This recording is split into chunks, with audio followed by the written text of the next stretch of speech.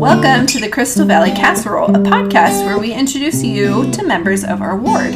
We are Chad and Kenny Smith. We are not professional podcasters, but we have some amazing people we want you to meet. So, without further ado, pull up a seat and join us as we get to know some of the ingredients that make up the Crystal Valley Casserole.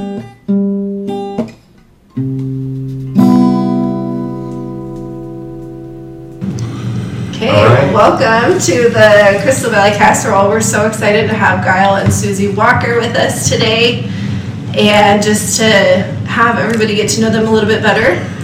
And so we're going to kind of jump right into it and ask them to tell us a little bit about them, where they came from, and just a little bit about their background.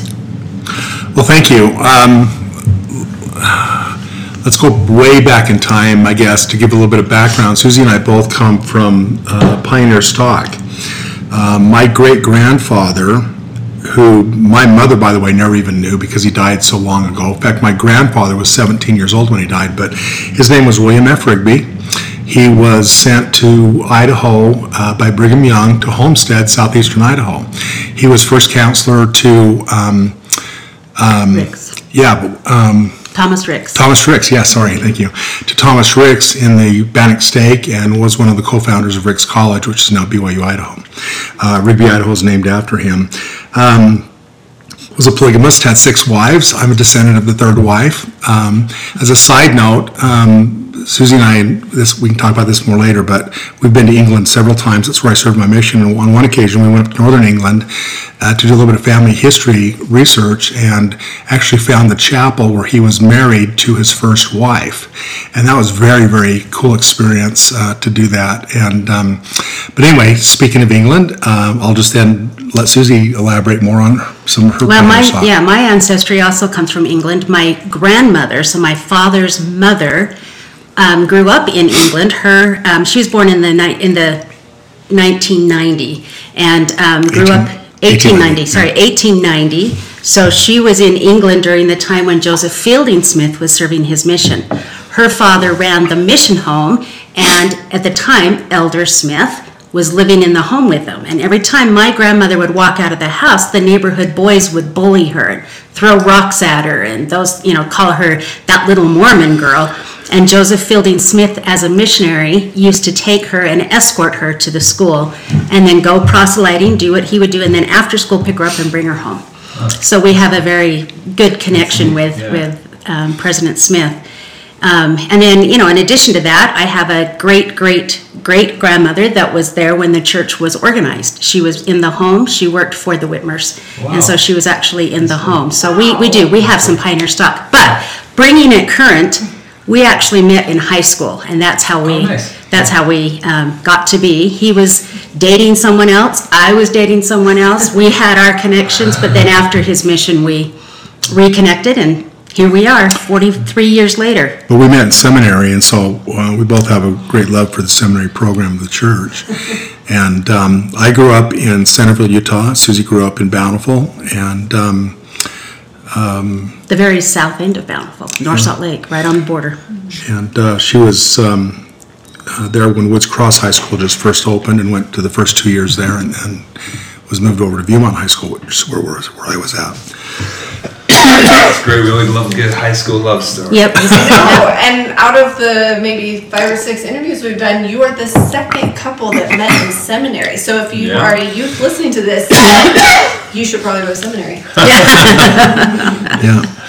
So now that we're talking about like kind of high school years, seminary, we like to hear some of the experiences that you had that were foundational to your testimony. I feel like it's in those teenage years for most people when they're really starting to decide, do I believe this? Do I want to follow this? And what were some experiences that each of you had that helped form your testimony? Thank you. Let me just share 2 quick ones, and then Suzi can have some too. But I remember, I even mentioned this in one of our classes at church recently, but I remember when I was about 12 years old sitting in state conference. And that's back in the day. We had state conference every 3 months, and you had a general authority pretty much every time. And I remember once sitting there, and Marvin J. Ashton had just been ordained an apostle. and was our visiting authority. And I'll never forget sitting there as a young man and seeing him walk up the aisle, and the impression that I felt, and the witness that I felt that he was actually an apostle of the Lord. And so that was one of my earliest recollections. Then back to seminary again, another one I'll never forget is going to a seminary leadership conference on a Saturday, and I don't remember anything about it. I was about 16 years old, and just the witness of the Spirit that I had during that leadership conference is something I'll never forget. It just came over me and just stayed with me all day. And so those are some of my early recollections. And so, obviously, both of us were raised in the church. And so you have, sort of. And sort of. Elaborate on that too. But I mean, in my case, I know that it's something you still had to gain a testimony of, even though I was raised in the church. I was raised in a very... my parents were both raised by very religious parents, but neither of them were strong in the church at all. And so I grew up in a fairly dysfunctional home. I mean, lots and lots of love, but it was fairly dysfunctional. So I will say, honestly, my foundation came through my associations with other youth that were the foundation. And I think that's such an important thing for our kids today to know, is that they can be the rock for someone else. During that time, I also went through persecution from members of the church. I remember one time showing up for a volleyball practice, and the girls all ganging up on me saying I shouldn't be there because I smelled like smoke and my parents weren't members, so and that sort of thing. And it was, again, friends who put their arms around me, loved me through that, and they were my foundation. Yeah, that's neat. Can I ask just a little bit? Mm-hmm. I'm very curious about this idea of like a very loving home but dysfunctional. What? Can you maybe there was both of my parents had left the church in their teens, even though I'd already told you, my grandmother came from England. She came on the ship over to the States because of the church. And so my father was raised knowing very much everything about the church. My mother was in a home where both of her parents were active, but her father was abusive. And so she left the church. And so then when my mom and dad were together, in our home we had language, there was smoking, there was some drinking. There were often times I'd just go to my room and close the door, open the windows to air out my clothes so that I didn't smell so much like smoke when I'd go out and about. So maybe like religiously dysfunctional, but like still like mom, dad loved the kids. Oh yeah, and like we were always loved, and I will tell you, food was on the table. Yeah, always. We had food on the table. We were all loved. I'm very close still with all of my siblings. I'm 10 years the youngest, so my next closest sibling is 10 years older than I am. Yeah, and that can be hard to keep a relationship. So it was much gap. But it was great because I ended up being the babysitter, everybody's babysitter.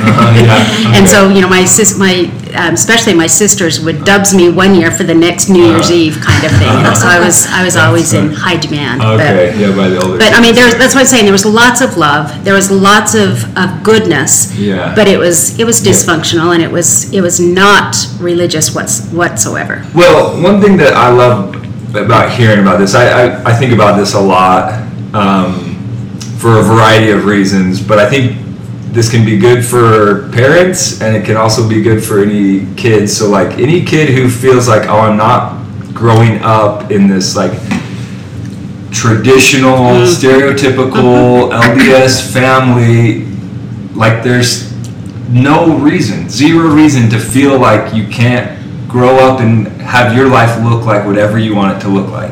And like you can be an active member of the church, you can get married in the temple. There's no reason that has to hold any kid back. If you look at the quorum of the 12, and even President Nelson right now, there's very few of them that came from traditional families. They have those backgrounds. And I was just, as a young girl, just felt that the church was something that I wanted to cling on to. And I had a testimony very young, and because of that, reached out to those who could help build that for me even more. I think if I can point out too, that when she was a teenager, she was also a dental assistant for someone who was very active in stake presidency and had been a bishop, and had a tremendous influence on her in making sure that she stayed on that covenant path also. Yeah, that's neat. Yeah. Well, and I was thinking too, just as you were talking about that, I almost wonder if having some dysfunction at home or some things, like I almost wonder if it made it more clear to you kind of what you wanted to choose. You had to be very intentional about choosing to. That's the word I was just going to say, is that intentional part.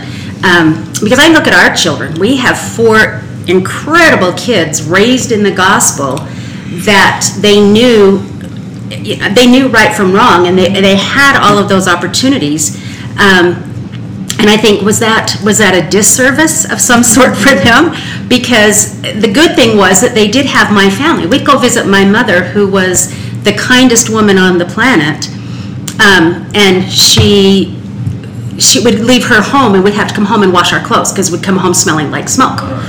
We'd come home, my kids all felt they were loved. All of my kids, all 4 of them, will tell you how much they loved my mother, but yet being in that environment help them to choose, I don't want to ever smoke because I can see what that does. Yeah. I don't want to use that language because I can see how that makes you feel. I don't, that sort of thing. So I always loved the fact that I could take my kids to see my parents, as loving as they were, my side of the family, and let my kids see that good people exist outside of the church, that there are good people everywhere.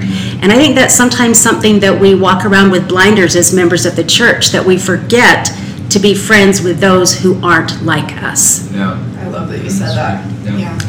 Going back a little bit as well, so the other side of that, so kids can grow up and kind of, make of themselves what they want to know, no matter where their, background or home life is like. But also, I'm like constantly tormented that I am ruining my children's lives, right? Like as a parent, like it's just very difficult to be confident in what you're doing.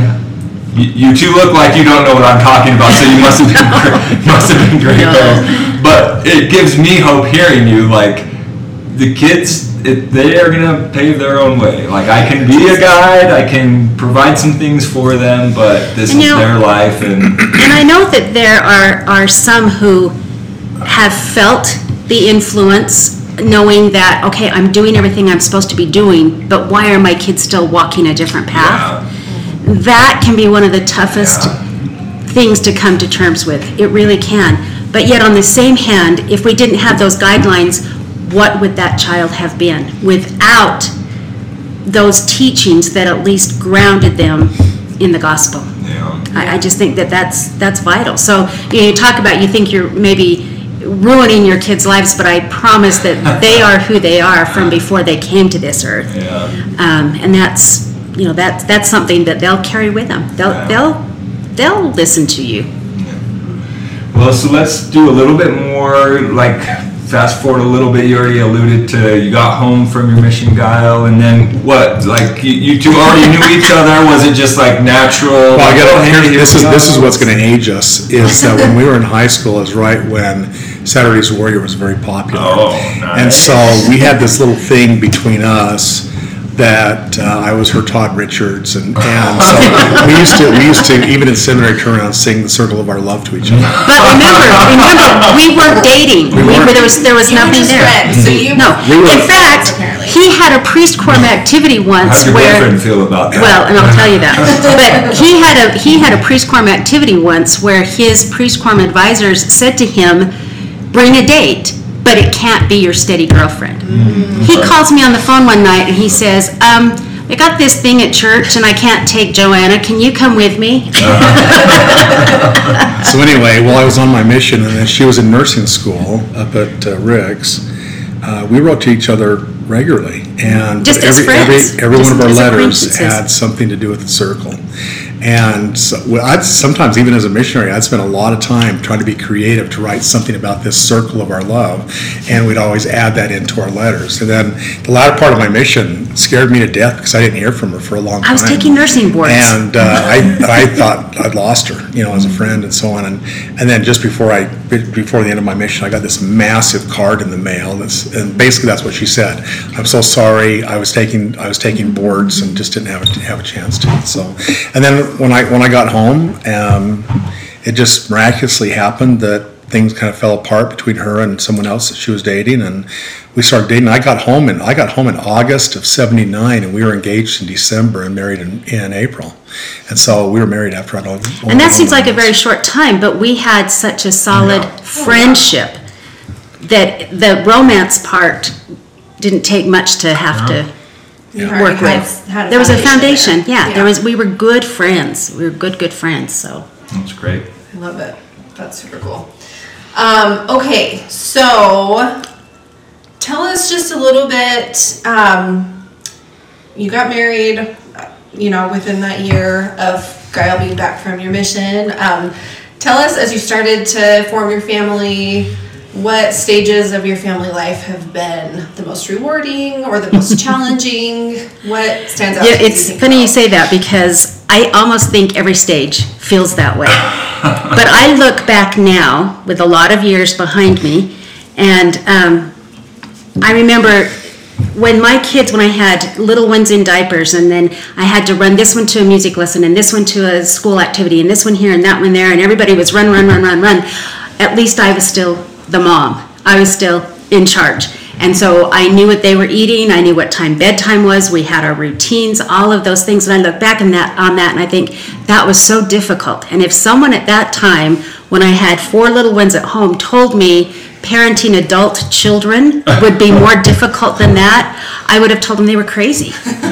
But I really feel like sometimes the challenges of parenting adult children is difficult. It's great until they either go out the door to college, basically, or leave on their mission. But then when they return from those experiences, from being away from home to come back into your home, they're different people. And that's exactly what you want them to be. That's what you pray for. That's what you work towards. That's what you teach them.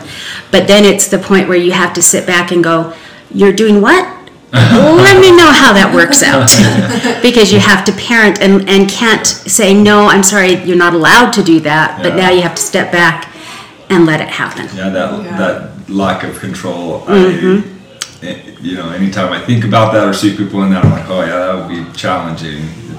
Yeah, it creates a lot of tension, right, between wanting to guide them through every step and recognizing that they're becoming adults, which is what you wanted for them to begin with, but it's hard, I'm sure. And like I said, we've raised 4 incredible children. They're all 4 incredible adults, but there's still challenges in that. So not just challenges, but I'd even use the word worry. I worry more about my kids now than I ever did when they were younger. And a lot of that stems from their spouses, their children, their careers, their locations, their choices in the gospel. So it just seems like there's a lot more worry now than we ever had when they were younger.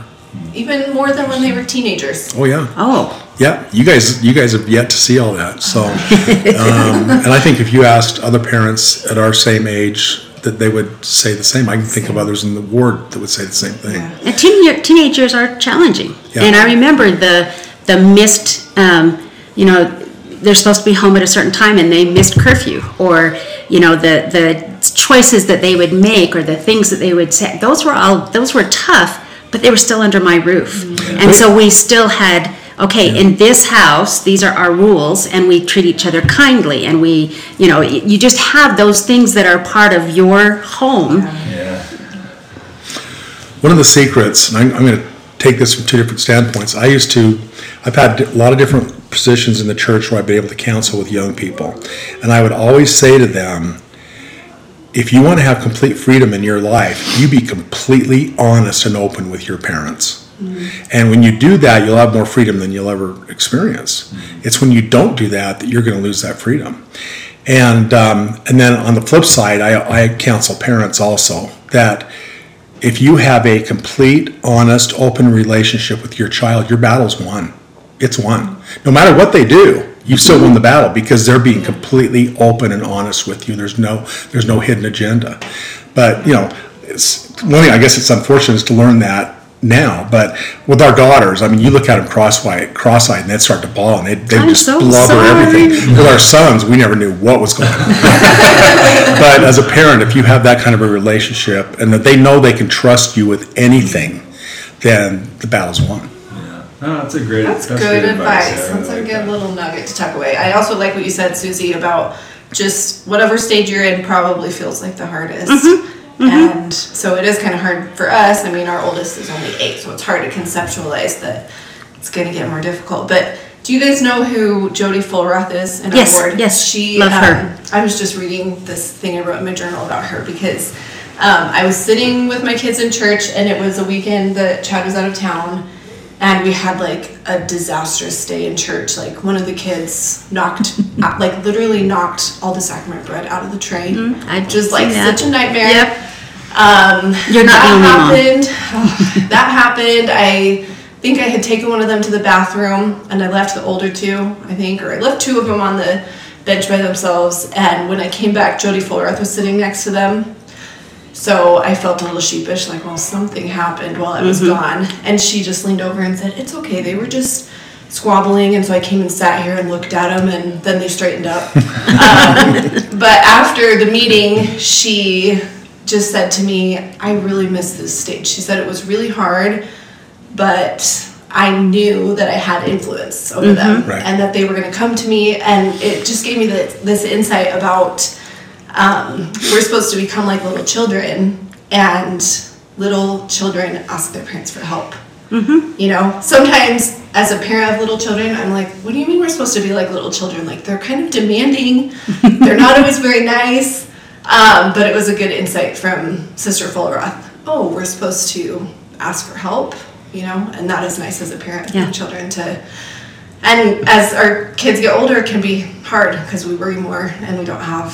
And I think that's why we look back with fondness, because we lived through that stage and we made it, and now we have fond memories. And you know, I mean, I remember holding my youngest child when he was just little in the rocking chair and just trying to memorize. Okay, exactly how does this feel? How does this feel? You know, because you just don't want to ever forget that. But I can look back and say, oh, that was easy because I lived through that one. But now this stage that I'm in, this is the hard one. And then you get through that one and you look back and you go, okay, hey, that wasn't so bad. Now, but this stage. So I think every stage is hard. And so for us right now, the difficulty is this stage, because that's the stage we're living in, and we haven't mastered that one yet. Yeah.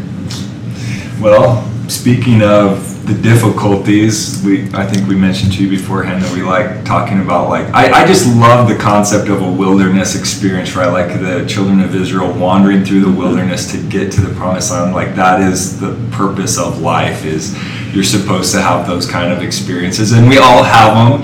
And I like listening to people talk about them to realize, like, okay, I'm normal too. Like, everybody has these. So would you guys like to be willing to share any personal wilderness experiences, trials that you've had? Let me, we've thought about this beforehand, but I'll preface this by saying, just like any parent, you always want to raise a perfect family. And a lot of times when the kids were younger, you just couldn't ask for anything better. Our oldest daughter is probably the most angelic person that we've ever known. And by the way, this is the part where I can get really emotional too, but as you can already tell. But I was serving as bishop of the Perry Park Ward around 2010, 2011-ish, and 3 of our 4 children served missions, and our youngest son had returned from his mission and had gone straight to BYU, Idaho, and then kind of cutting to the chase, we found out through some pretty strong sources that he was gay. And in July of that summer, I went riding with him on ATVs. I just said, we need to talk. He said, I know. And so we went over to the bishop's office later that night, and he told us. And it was very hard. And our 2 oldest kids especially really struggled for a long time. Our other daughter that was just older than him, in fact, we even had her come over to the office because she was just rock solid from day one. And a great supporter, and always has been. But fast forward from that was tough. We had no idea. It just blindsided us. And he since left the church and actually lives locally. He's married, has an unbelievably wonderful husband, and we just love him to pieces and love And he knew from the very first moment that he was loved unconditionally. And we counsel with other parents that you have to accept this child, your child, and because they have to have a place of refuge. There was a time when our son was suicidal, and I sat him down. I said, Tyson, you can't do this to yourself. You have to leave the church, because he was feeling so guilty and having such a hard time, and it was pretty tough. Now, but the wilderness experience I want to share with you, so I don't drag on too long. I guess this was 6 or 7 years ago. I was in Chicago on a business trip, and I was having dinner with some clients one night, and I got a text message from my brother, who has a daughter who's lesbian, by the way, and he sent me this message that President Monson had just announced that the children of same-sex marriages would not be allowed to be baptized. And I read that. I immediately thought, how could the Heavenly Father do this? How could He persecute our own future grandchildren like that? And anyway, I went back to my hotel and I stayed up till late that night, and I prayed and I studied, and I actually read a lot by Elder Christofferson, whose brother at the time, or in the past was gay, or has a brother who is gay, and he is very well experienced in that. And then I just had a very peaceful feeling come over me that it was the Lord's will. And I could see behind that, and I could see the reasoning behind it. It was to protect the child and to protect the parents. And so I pretty quickly accepted that policy, as hard as that was to see. And and there was immediate backlash on social media and from other members of the church, and it was really a struggle. And then I got home from that business trip, and I'll turn it over to her because she went ballistic. And I'll never forget having her come and pick me up at the airport, and the visit we had on our way home, and what that was like. And then even as upset as she was, our son was even more upset, because he takes everything the church does and judges that. And it just to him, it was a major slap in the face for him too. But I have to back up just a little bit. The time when we found out about Tyson and that whole thing, you have to realize that at that time, I was Stake Relief Society president. He was the bishop. We had put our whole heart and souls, everything, into service in the church. Mm-hmm. And there was just for that moment, it was like, wait a minute. I was promised if I did everything right, that my children, if they were taught, would be able to be part of this church. And now what? And why did so is it because I went through all of the doubt, the self-doubt. Why us? Now, we never stopped loving Tyson. You've got to understand that. What we came to terms with is that the little boy that we pictured coming home from his mission, having a temple marriage, raising children, and he's an incredible pianist, by the way. And in my mind, I always had these pictures of him up on the piano and his little children singing. And that dream was no longer. It was still my son. It was still my little boy. It was still the same one who I changed his diapers, who I wiped off his little skin knees, and I took care of him when he was sick, and know that from the very beginning he has the most amazing heart of anyone I've ever met. And so it wasn't that there was any lack of love. It was like, Heavenly Father, why? Why us? And it was at that moment that I realized that Heavenly Father loves me well enough to have me raise this amazing young man. And so when that came out about those children of gay couples not being able to be baptized, that took away even more hope, because that was still part of my dream that I had always dreamt of, my grandchildren and him playing in church and them being part of all of that. And it was just another grievance that I had to work through. It was all those grieving experiences of having to work through. But then when I realized that Heavenly Father loves me and trusts me enough to have me raise this amazing young man, that I finally had that confidence to say, you're right. And as Gyle said, he's always been my rock. When all of this, there's always little policies, not policies, the gospel is true and always is. Some of our traditions are what are changing. And through some of those traditions, it was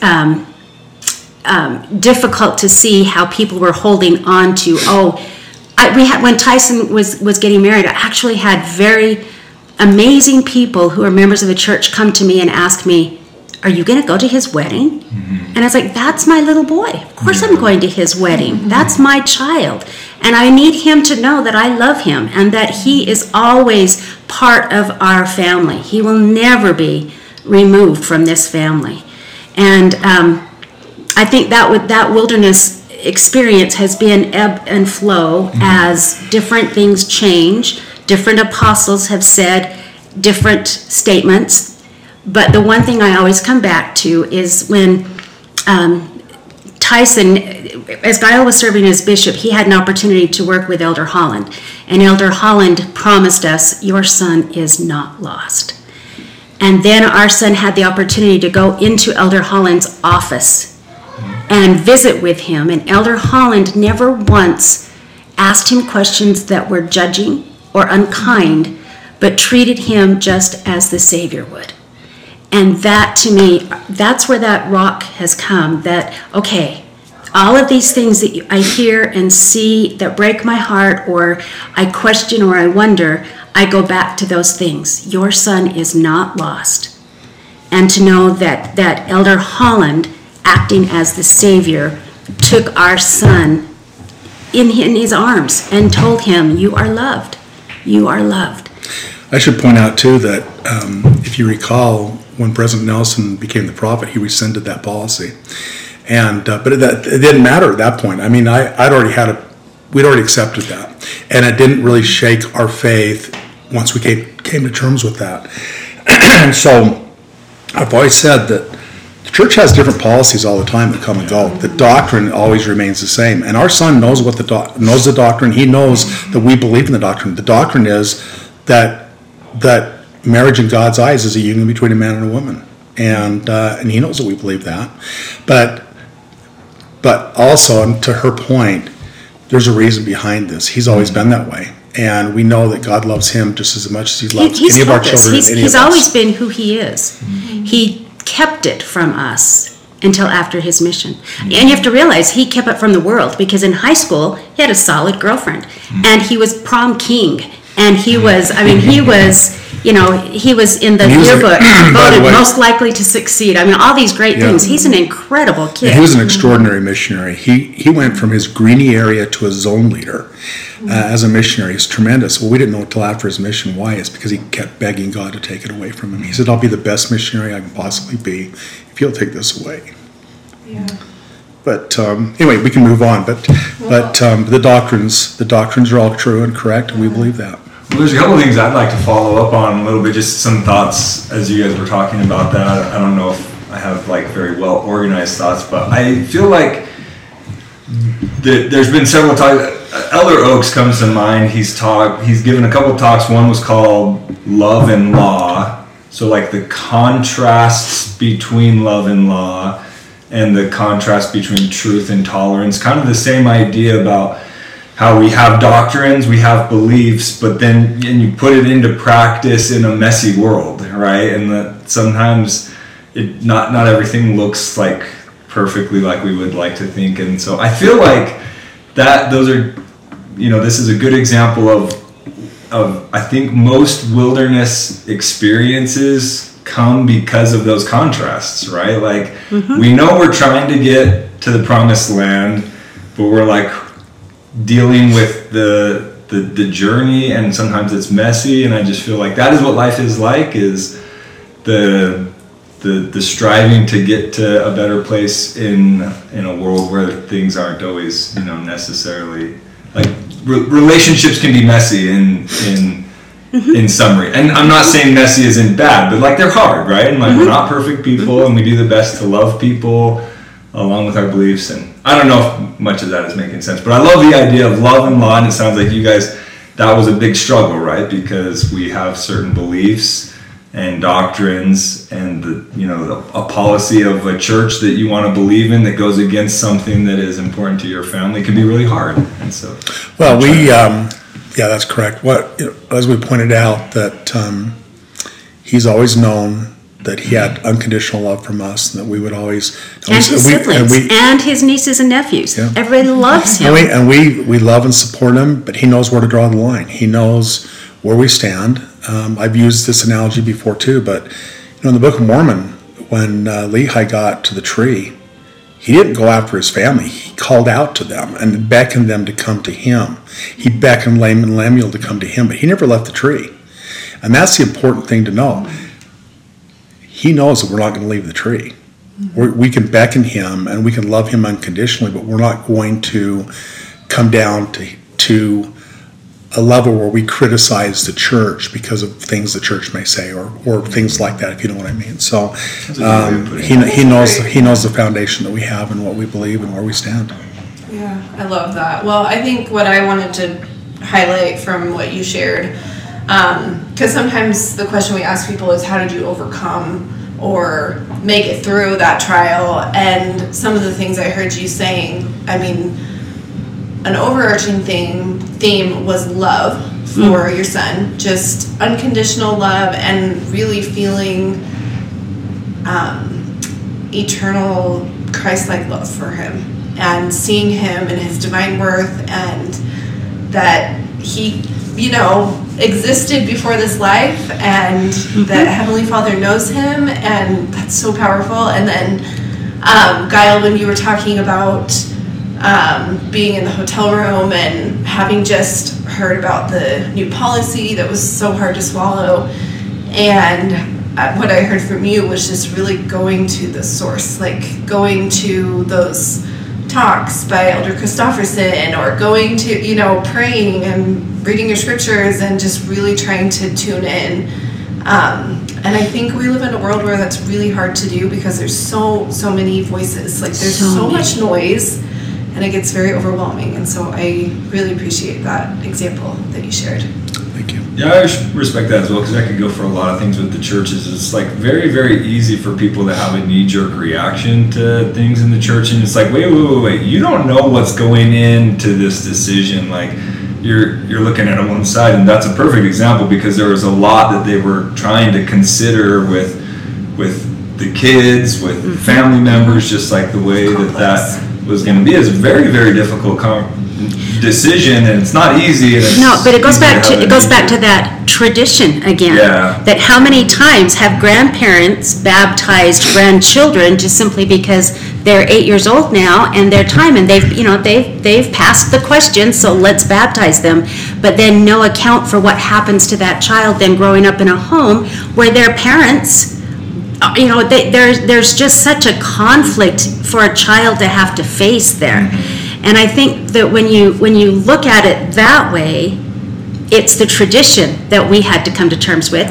It wasn't really the doctrine. Yeah, it's not the doctrine. It was the tradition. Yeah. And I think in our church, unfortunately, so many people live the church through tradition, not really anchored in the testimony of the doctrine itself.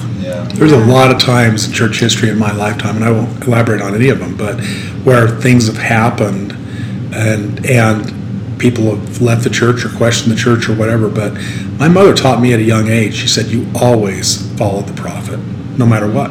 You follow the prophet. If you follow the prophet, you're safe, just like the primary song. And so if you just focus on that and keep that centered in your life, you'll be okay. Because things are, and not only have, but probably much more so in the future, things will happen where people will question the doctrine, question the prophet, question the leaders, and they'll be judgmental, and whether it's pamphlets they read or what have you, but if you follow the prophet and focus on the simplicity of that, because everything falls down from there, and then you'll be safe and you'll be fine. I appreciate that, because there was that recent conference talk about the pillars of our testimony, and our testimony, there are certain things that build the foundation of our testimony of the Church of Jesus Christ, but church policies are not the foundation of our testimony, because those are the things that change. Isn't that the business end of it? Mm-hmm. And with this many people in part of an organization, you have to have some kind of a business administrative. It's got to be functional. Mm-hmm. And so, to your point, I think that's where we have to really look at doctrine. Mm-hmm. Yep. Yeah. Okay. Oh, this has been great discussion. I so appreciate this. We want to ask you guys, well, I want to ask this one too. Was there ever a time in your life when you just really felt like you were fulfilling your mission in life? Does anything stand out? We didn't prep you for this one. I know there's a story that comes to mind that I have to tell you, and not that it's even fulfilling my mission, but it has been something that has helped my foundation. Does that make sense? As a brand new nurse, I was hired. I've always worked at mostly surgery, but I was hired as a charge nurse in a area of at LDS hospital. There was 21 operating room suites. I was over orthopedics, and so I was down on the end where when we finished our surgeries, whatever they might have been, then instead of us just sitting around, we would go help in other areas. And several times I was called down to help in the heart room. And one of the things that I very vividly remember, and I tell my kids, and I love this story, is that I would hold human hearts while President Nelson was operating on them. After they had been hooked up to the heart-lung machine, and so the heart was not beating, but he had to get to a certain part of that heart to operate. And so I would always volunteer, I'll do it, and I'd go down and literally hold the heart, rotate it, hold it however he needed so that he could operate on that heart. And at the time, of course, knew and admired President Nelson because he was Dr. Nelson, and because of my love of medicine and fascination with the human body, and to watch him take a human heart and work on it, and then have that person wake up and be fine.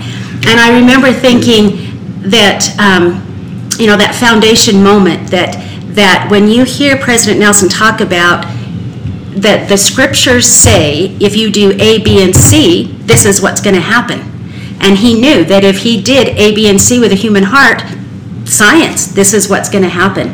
And to have his faith in the church, or in the doctrine of the church, and his faith in medicine, and blend those together, that's always been such a great foundation that I've always walked on. Just that trust that if it can work on that human heart that I was holding, I know that it's going to work with this situation. That's really cool. That is awesome. What a cool experience. Anyway, that was a story that came, and I don't know that was even one of those things, but I'm glad it came up anyway. As far as a mission in life is right now, being a grandparent is everything they say it is, and that is you get to love without having to deal with all the issues. and I think now, and even more so in the future, is to focus on our grandchildren, to make sure that they are on the covenant path, and that they represent the family name, and that they do things that are correct. And I think a grandparent can have a great influence on their grandchildren.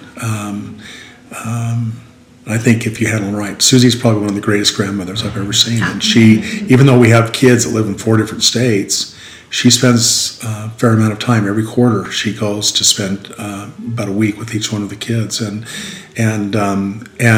I can tell you that our grandchildren absolutely adore her, and because she gets down on her hands and knees and she plays with them and she counsels with them and talks to them on their level, and that's I think what one of our missions in life is all about, is to make sure that our posterity carries on. When our kids were little, one of my favorite scripture stories is when Helaman's naming his sons Lehi and Nephi, and he says, "I give you these names that you might remember them, and that when you remember them, you remember that they were good." And a part of our family from day one has always been, remember who you are.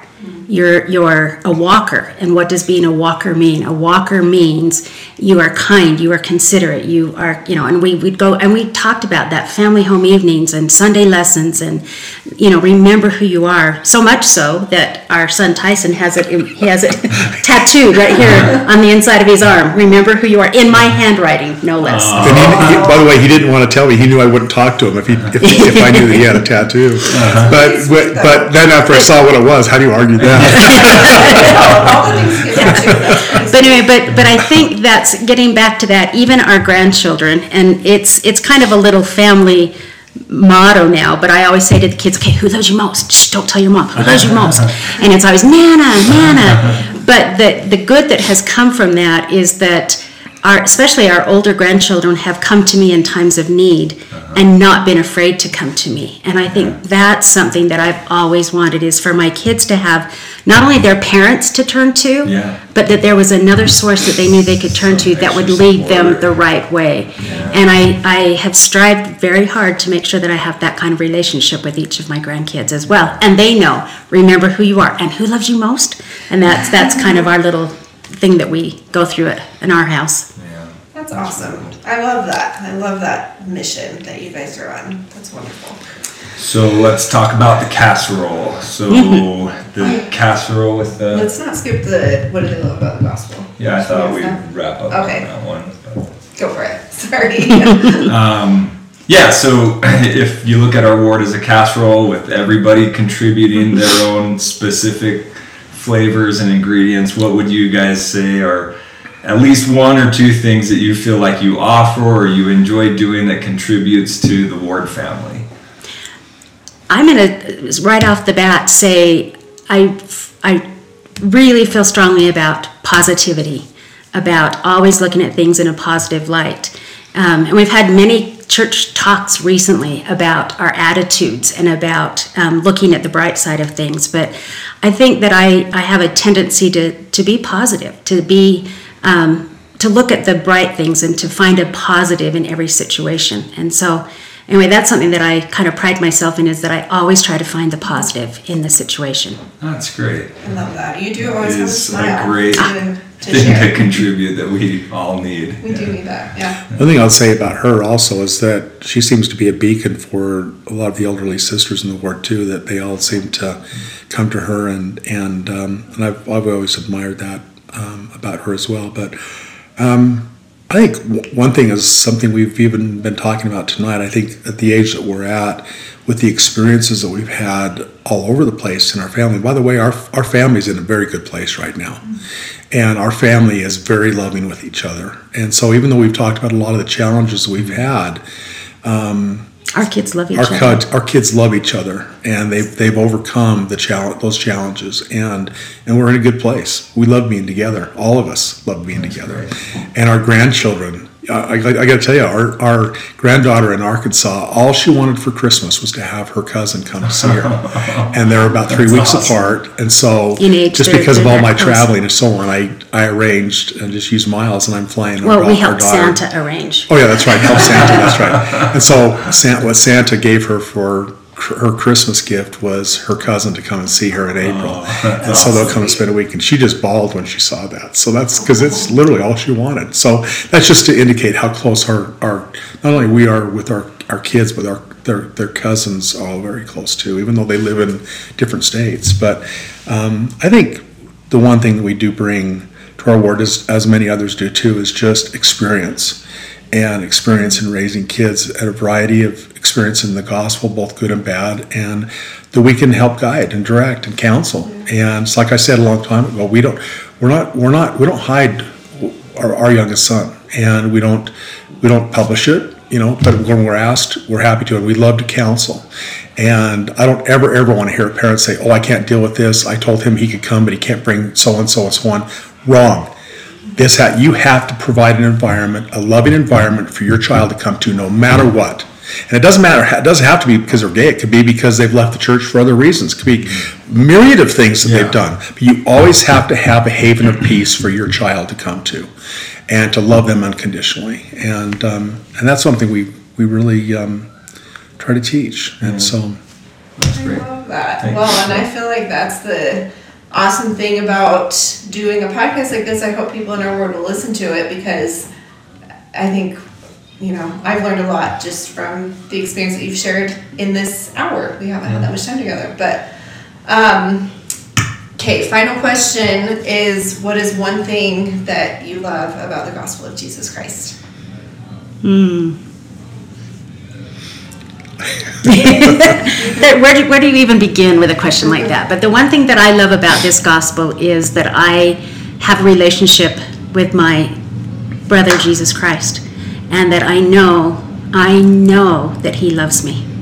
And I think no matter what comes my way, be still and know that I am God. And in all the trials and all the different situations I've been in, when I'm still and I'm listening, I know that I'm loved. I travel a lot. I have a lot of clients around the country, and I don't hesitate talking about the church. And I don't necessarily look at it as missionary work, but it's interesting. I never get criticized for it. I've never teased about it. I've never persecuted about it. All I ever see is admiration and respect. And that's one thing I love about the gospel, is that we live in a society now where the church really is a respected organization, and it's looked up to because of its strength of position, of its strength of family. Probably the most hurtful thing I ever had was a friend of mine that was Lutheran that said he loved me, but he didn't believe I was a Christian because I didn't follow the Lutheran belief in what the definition of Christ was, and that really hurt me. Well, that same person a year later came back and deeply apologized and said, yes, you're absolutely a Christian. And but the thing I love about the gospel is just the knowledge that we have of the restoration.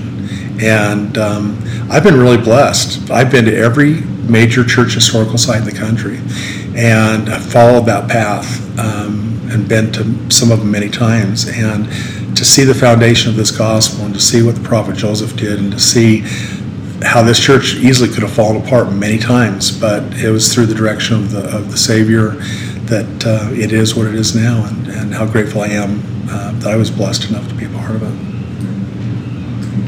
Thank you so much. It's been a really awesome time talking to you both, learning from you, and I just think you have so much goodness and wisdom to share. So thanks so much for making time to do this. Thank you. Thanks for the invitation. Thank you.